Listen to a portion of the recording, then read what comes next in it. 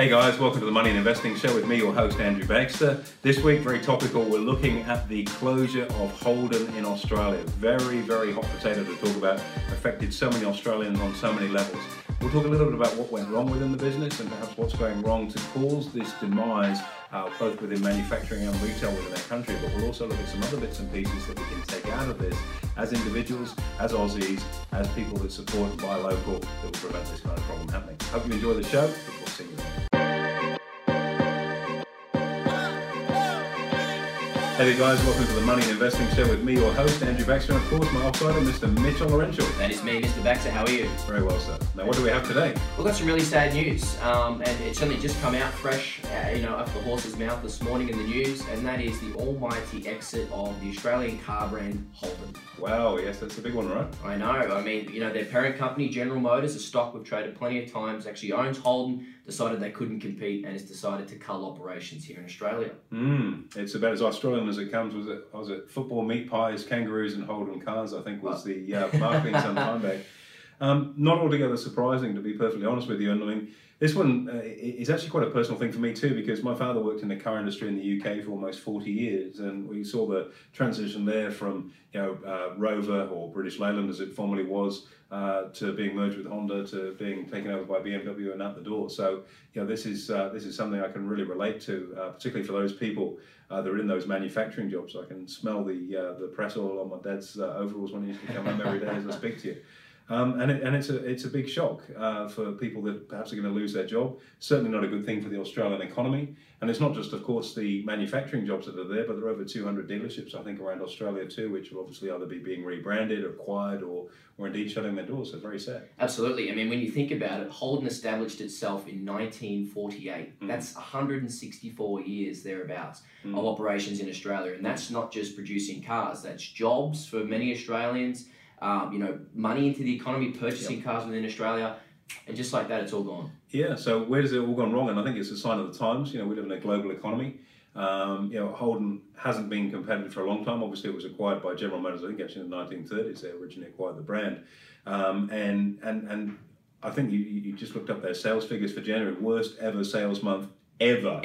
So there was actually more sales in 1948 than there was in January. And what's the Australian population is probably 4 times the size, and ludicrous. And everyone has a car or 2 cars now versus back then, which is an incredible statistic. So maybe it's a business that's lost its relevance. And this is a tough one, because for those people that are tuning into this show, you're going to have a view on it, and a lot of people will be sad, it's the end of Holden. And I guess the $1 million question is, if you're sad to see the back of Holden, what sort of car do you drive? Well, I guess if you're not driving a Holden, you're part of the problem, right? Absolutely, and this comes down to twofold: consumer tastes, they change over time, and the relevancy of brands too. But I want to take a step back first of all and put this in the framework, I think, of the overall broader Australian economy, because we seem to have a tendency right now to want to cut our own lunch. If we compare to what's going on in the US under the President Trump's administration, this Make America Great Again and Buy America First, there's a huge mandate which is putting incredible pressure on companies to either manufacture in the US or for consumers to buy US-based products to avoid tariff. And maybe there's something to take out of that, whereby we've been so, how can I say it? We've supported that industry through government subsidies, something like $2 billion, I think, under the Abbott administration to support jobs at Holden, which is a ridiculous amount of money to throw at something that's in the private sector. And yet, at a consumer level, we're not supporting that business. The reason it's out of business, nobody's buying its product. Absolutely. I mean, I know you and I ran the figures on what kind of cars Australians were buying, versus what sort of Holden's target cars were and target demographic was. How did those stack up again? Not particularly good. Large cars, Holden Commodore, is one of the smaller groups of car sales in Australia. SUVs being the biggest one, which Holden really doesn't have a toehold in that market. And when it did start to move in there, it really arrived at the party way too late. And then smaller cars too, which are the second biggest selling group. And it's always interesting when you sort of dig back and look through the history of what's gone on. I go back and look at the marketing strategy back in 2015, only 5 years ago, where they were looking to repurpose the brand and make it relevant in today's Australia by going after what they deem to be the modern Australian marketplace. Now, what is the modern Australian marketplace? Of course, is a very, very good question. Is it you? Is it me? Is it somebody outside? I don't know. But if you take a look at where society is now, as a very broad brush approach, more and more people are living in apartments, more and more people are living in inner cities and not even owning a car. And if that's the modern Australia that you're targeting, how are you still trying to sell a large family car to those people? I don't understand. It's a real mismatch between message and market. Absolutely, and I know that Holden particularly actually had a goal to be, I believe, was it the top car sales company in Australia by 2020. That's correct, yeah. Jerry DeRizis, I hope I pronounced his name correctly. Jerry DeRizis was the CEO back in 2015-16, and his prediction, Holden will be the #1 car seller in 2020, and that clearly is a goal that's been somewhat short. I'm not going to make that goal. In fact, it'll cease to be around. Absolutely, and I mean, it's terrible news, and you think about it, 600 employees are also losing their jobs with that. But I guess, taking it back and winding it back to what you were saying just then, it's not so much maybe a matter of consumer taste and preferences, but maybe an issue with their marketing operations, their strategic sort of positioning. Yeah. Would you agree with that? I think there's a few factors there. One is the relevance of the brand in terms of marketing, for sure. Number two, look at the cost of production. If you take an assembly line job at Holden, the average salary or income is about 80 grand a year plus bonuses and overtime about $100,000 a year, which is a large number. Wow. For what is a relatively unskilled job. And again, I don't say that in a condescending or talking down to people in that space. But as I say, my father worked in the car industry for almost 40 years, and he was a press operator, so he's on a production line. So I understand that space well.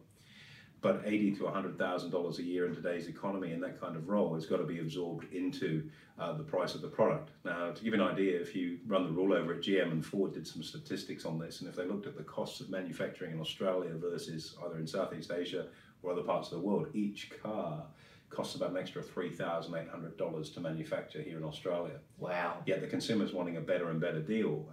And so you're trying to compete on price, but you've got a more expensive product with a thinner margin that you've got to sell. So, union pressures of pushing prices up, certainly wage costs up have certainly been a factor. And you look at that globally, forget about Southeast Asia or manufacturing in China or India. Let's compare something to the US. So BMW, after the GFC, relocated a lot of their manufacturing. I think it's the X3 and the X5, all their sales in North America now. They used to manufacture in Mexico, trying to target that lower income or lower cost base. They moved their manufacturing facility to Greenville, South Carolina, and the average hourly rate on that production line is about $20 to $25 an hour. Now, that's obviously considerably lower than what those rates are in Australia, and I guess that reflects the high costs of living in Australia. You think about trying to buy a property, which has been pushed on by foreign buying largely. You need to be pulling down a reasonable number to be able to exist. Absolutely. And I think it's almost confusing, because you think of a BMW, you think a luxury car. You would almost assume that would require quite a high level of craftsmanship and skill to be able to put one of those together. They're being paid less than, say, for example, someone on a Holden manufacturing line. Why? I mean, is that because BMW are underpaying their workers? Is it because Holden are overpaying their workers? How does that balance out? That's an interesting one, and I remember just before my father retired, walking around the plant. Now, I remember when I was a kid, I'd go in there with him when it was British Leyland and Rover, and it was archaic, and it was an oily floor, and really old machinery in the pressing plants.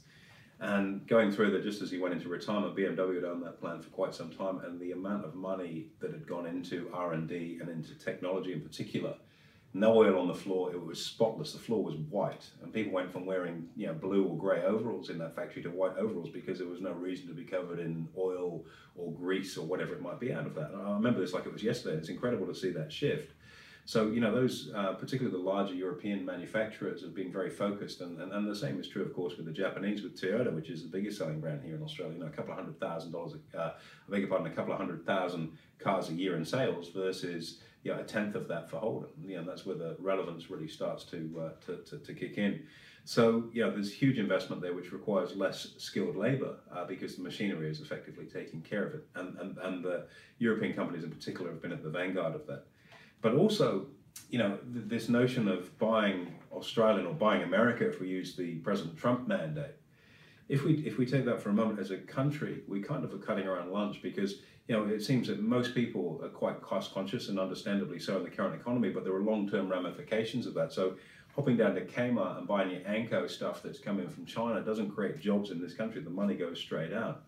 But if you want to buy an Australian product, it's typically more expensive because our manufacturing costs are there, but usually the quality is much higher. So what is it that people actually want? And that's the role of the marketers, to find out what people want. And if you want a high quality product, then you've got to market to that to say, yes, we're more expensive, but the product is significantly better. When you're more expensive and your product isn't better, that's a real problem. And I suspect that's where Holden's found itself, and that's why it's in the predicament that it's in right now. So do you think that Holden was almost trying to come across as almost a luxury brand that, you know, had that product differentiation, but necessarily wasn't? I think that's a really good point. And if we look at the car industry per se, you know, Australia is a country that's very expensive to buy vehicles in because of our luxury car tax. So 33% tax on anything over about 75 or 78 grand or thereabouts. I'm sure someone will know the exact number, but it's ballpark in that figure. Sure. And that was brought in back in 2000 to try and protect our car industry. And one can only hope that now we don't have a car industry, that tax will be gone. I very much doubt it. Remember Kerry Packer's very famous interview about tax before the Senate, and his notion was, you know, when something else comes along, you should repeal the old law. Never really happened, did it? Perhaps it should have done. But in this instance, maybe we'll see the back of luxury car tax. I very much doubt that, because the government obviously needs that money into its coffers. But the purpose of that, to protect the car industry, is irrelevant now because there is no car industry. So, you know, that might be something that needs to be considered. It won't happen, I'm sure. But speaking of the government, and that's something that's interesting, and this isn't a government bashing session, that's way too easy to do, and it's not going to stretch anyone's hamstrings to do, but if we take the response from Canberra, which has been utter outrage, the $2 billion in subsidy went into that. First of all, the outrage should be, why was a subsidy given in the first place? It's taxpayers' money. We live in a free market, and whereby it's survival of the fittest, and if your product is not good enough to sell en masse, and your business is slowing down and eventually is going to be gone anyway, why is it being kept alive? You know, if you take an example, and it's an awful analogy to use, I've just had to euthanize one of our pets, so it rings true with me right now, but you know, the old dog, the back legs aren't working, it's blind in one eye, its hearing is gone, it's having respiratory problems. Do you force it to stay alive, or do you realize it's the end of the road and you call the vet to take care of business? And perhaps that's where Holden has found itself right now, where as a business its relevance has ceased, and it's a product that people most clearly aren't buying, and pumping $2 billion of taxpayer money into that is unconscionable to try and keep it alive. And do you know why it's unconscionable? If you go back to December 2019, just a handful of months ago, the government decided to upgrade all of the Comcars, the government cars that are being used. Holden previously was the supplier of that using Holden Caprice, and that contract has gone to both Toyota and BMW. So on one hand, you've got the government saying, here's a subsidy to stay alive, but when it comes to us spending our money, we won't support your product. So, you know, it's ridiculous for Canberra right now to be going, it's outrageous that it's going, because like everybody else that hasn't bought a Holden, they're part of the problem too. They should have been buying Australia first and doing everything they can to support our economy, as opposed to giving away $2 billion in subsidies that went straight to the parent company in the US and probably straight on the bottom line. That would be my view on that. Wow, talk about cutting your own lunch. Maybe we can learn a thing or two from President Donald Trump. Absolutely, maybe some tanning tips as well, who knows. But, and that's the reality where we see ourselves, and we're making a mockery of ourselves. On one arm, you know, we're running around with a black armband and it's the end of a great Aussie brand, and we've done absolutely nothing to support it, either at a government level or again at consumer level. And that's what happens in the free world. You can't survive manufacturing cars for a niche like Australia where only 20 odd million people live. You've got to have a far broader appeal, and I think that's really where part of Holden's demise has been. And not just that, the fact that they couldn't really get their marketing message right to the current market. It's very, very hard, and my heart goes out to all those families that are affected by this, whereby, you know, your job security or your job is effectively gone. And then you wonder, where in the economy do you then go? Because you've got a clear set of skill sets, whether it's in manufacturing or assembly line work or engineering or whatever it may be. But what's the replacement job? Where is that? Because those manufacturing jobs simply aren't here. And maybe you're going to go and drive for Uber, but that's not going to be a one-for-one comparison in terms of what you're going to earn and how you're going to be able to provide your family. And it's a tragedy. But it's a tragedy that's self-fulfilled by a company that's lost its relevance, compounded by, I guess, an economic policy which tends not to favour looking after our own backyard first. And that's unconscionable in my mind, and I guess that people that are tuning into this broadcast will either agree with that or they won't. And it's not the first time we've seen this kind of thing. You know, we've got other industries that are struggling in our country too. The dairy industry, for example, particularly up here in Queensland. And yet the Queensland state government choose to tender out a milk contract to a French company rather than buy dairy products from our Australian farmers that are struggling. And it's, you know, on one hand, we say, oh, we want to help people, yet we cut our own lunch and take the cheap option every time. And it's foolish. And it's poor economic management. Absolutely. I mean, there's two sides to every coin. I think, you know, in the case of Holden, poor business operations, poor marketing, you know, at times, of course. And then on the other hand, consumers. I mean, what are we thinking? We need to support our own. And that's not just to cars, that's to milk, as you said, and various other products. That's right.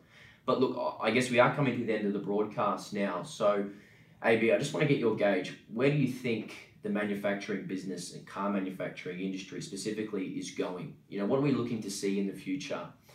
Yeah, I don't think you'll see it again in our country. It's one of those things, once you turn something off, it's very, very hard to resuscitate it. And again, if I go back to the UK as an example of this, countries go through cycles. If we think about the Industrial Revolution, it comes along, and then that's where your raw materials or manufacturing steel starts. Then you go into a manufacturing stage, and then other countries that are perhaps lagging behind, maybe India or China, start to move into that space. Certainly, if you look at the 70s and 80s, it was Japan in particular that was coming into that space and replaced manufacturing. Your economy moves into a service phase, and it's constantly evolving and moving forwards. But without a manufacturing base, it leaves a country and an economy extremely vulnerable. It's good to have a very broad-based economy that's got agriculture, that's got manufacturing, that's got service industries, and everything else in between. And when you start to move further away from the raw materials of what makes a country great, it creates structural unemployment for one, and all of those people in places like Elizabeth, and if with the Ford factory in Geelong, being able to find comparable work there is going to be very, very difficult. In the case of the UK, you know, I look at, again, you know, Honda, for example, in the town I grew up in Swindon, opened a plant there. That plant's just being shut down now as well. And once those plants are closed, they very, very seldom reopen. So it's gone, and it's gone forever. What's needed to prevent that happening is I'm not going to suggest an indoctrination of a population. That sounds a little bit out there, but certainly a greater awareness of people with their buying decisions and having a genuine Buy Australia philosophy. And it's not about having a silly label on a box going, it's Australian, you should buy it, but really driving that into our DNA so we can look after our own first and foremost. Because, you know, that $2 billion that went in subsidy, if that went into education and a focus on helping people understand the ramifications of not buying Australian, we'd have a thriving sector right now where people buy Aussie first. And you know, I just got back from Italy a couple of months ago, and something. I mean, Italy is an interesting country. It's actually the 7th largest economy in the world. Not many people realise that. And everything is about buy Italian first. You know, you're sitting there and you get a bottle opener for a wine bottle, for example. Everything is made in Italy because that's the DNA. Is we support ourselves first. And that's really the sort of mindset that we need to have if we want to have a relevancy and if we want to have a broad employment base. And for those people that have been spewed out the door with poor management by the company itself and by you know, federal on a federal level from a government perspective, it's very, very sad. Absolutely, and I think, you know, there's many good messages in there specifically for, you know, the Australian consumer. And maybe Holden is a cautionary tale, and maybe it's a wake-up call to say, hey guys, we need to start buying our own and supporting our locals, because that's what we are. We're patriotic people, we're a patriotic country. We need to look after ourselves first. Well, we say we are. We say we're patriotic, but, you know, talk is cheap, Mitch, and money buys the whiskey. You know, and that's a very good quote from one of my good friends and clients, Mr. Anton Visser, if he's tuning into this. And it's so, so true. It's easy to talk about this stuff, but are you prepared to pay a couple of extra bucks when you go buy something rather than buy something that's in from China and get something local? And this is what's gutted our retail sector, it's gutting our manufacturing, and ultimately this will be the thing that puts the Aussie economy in a death spiral. The $1 million question. AB, pleasure to get your insight here. We've had a really good discussion, and I think our viewers really enjoyed that one. Pleasure. Always a pleasure, Mitch. Thanks for chatting. Cheers. Well, guys, hope you enjoyed the show.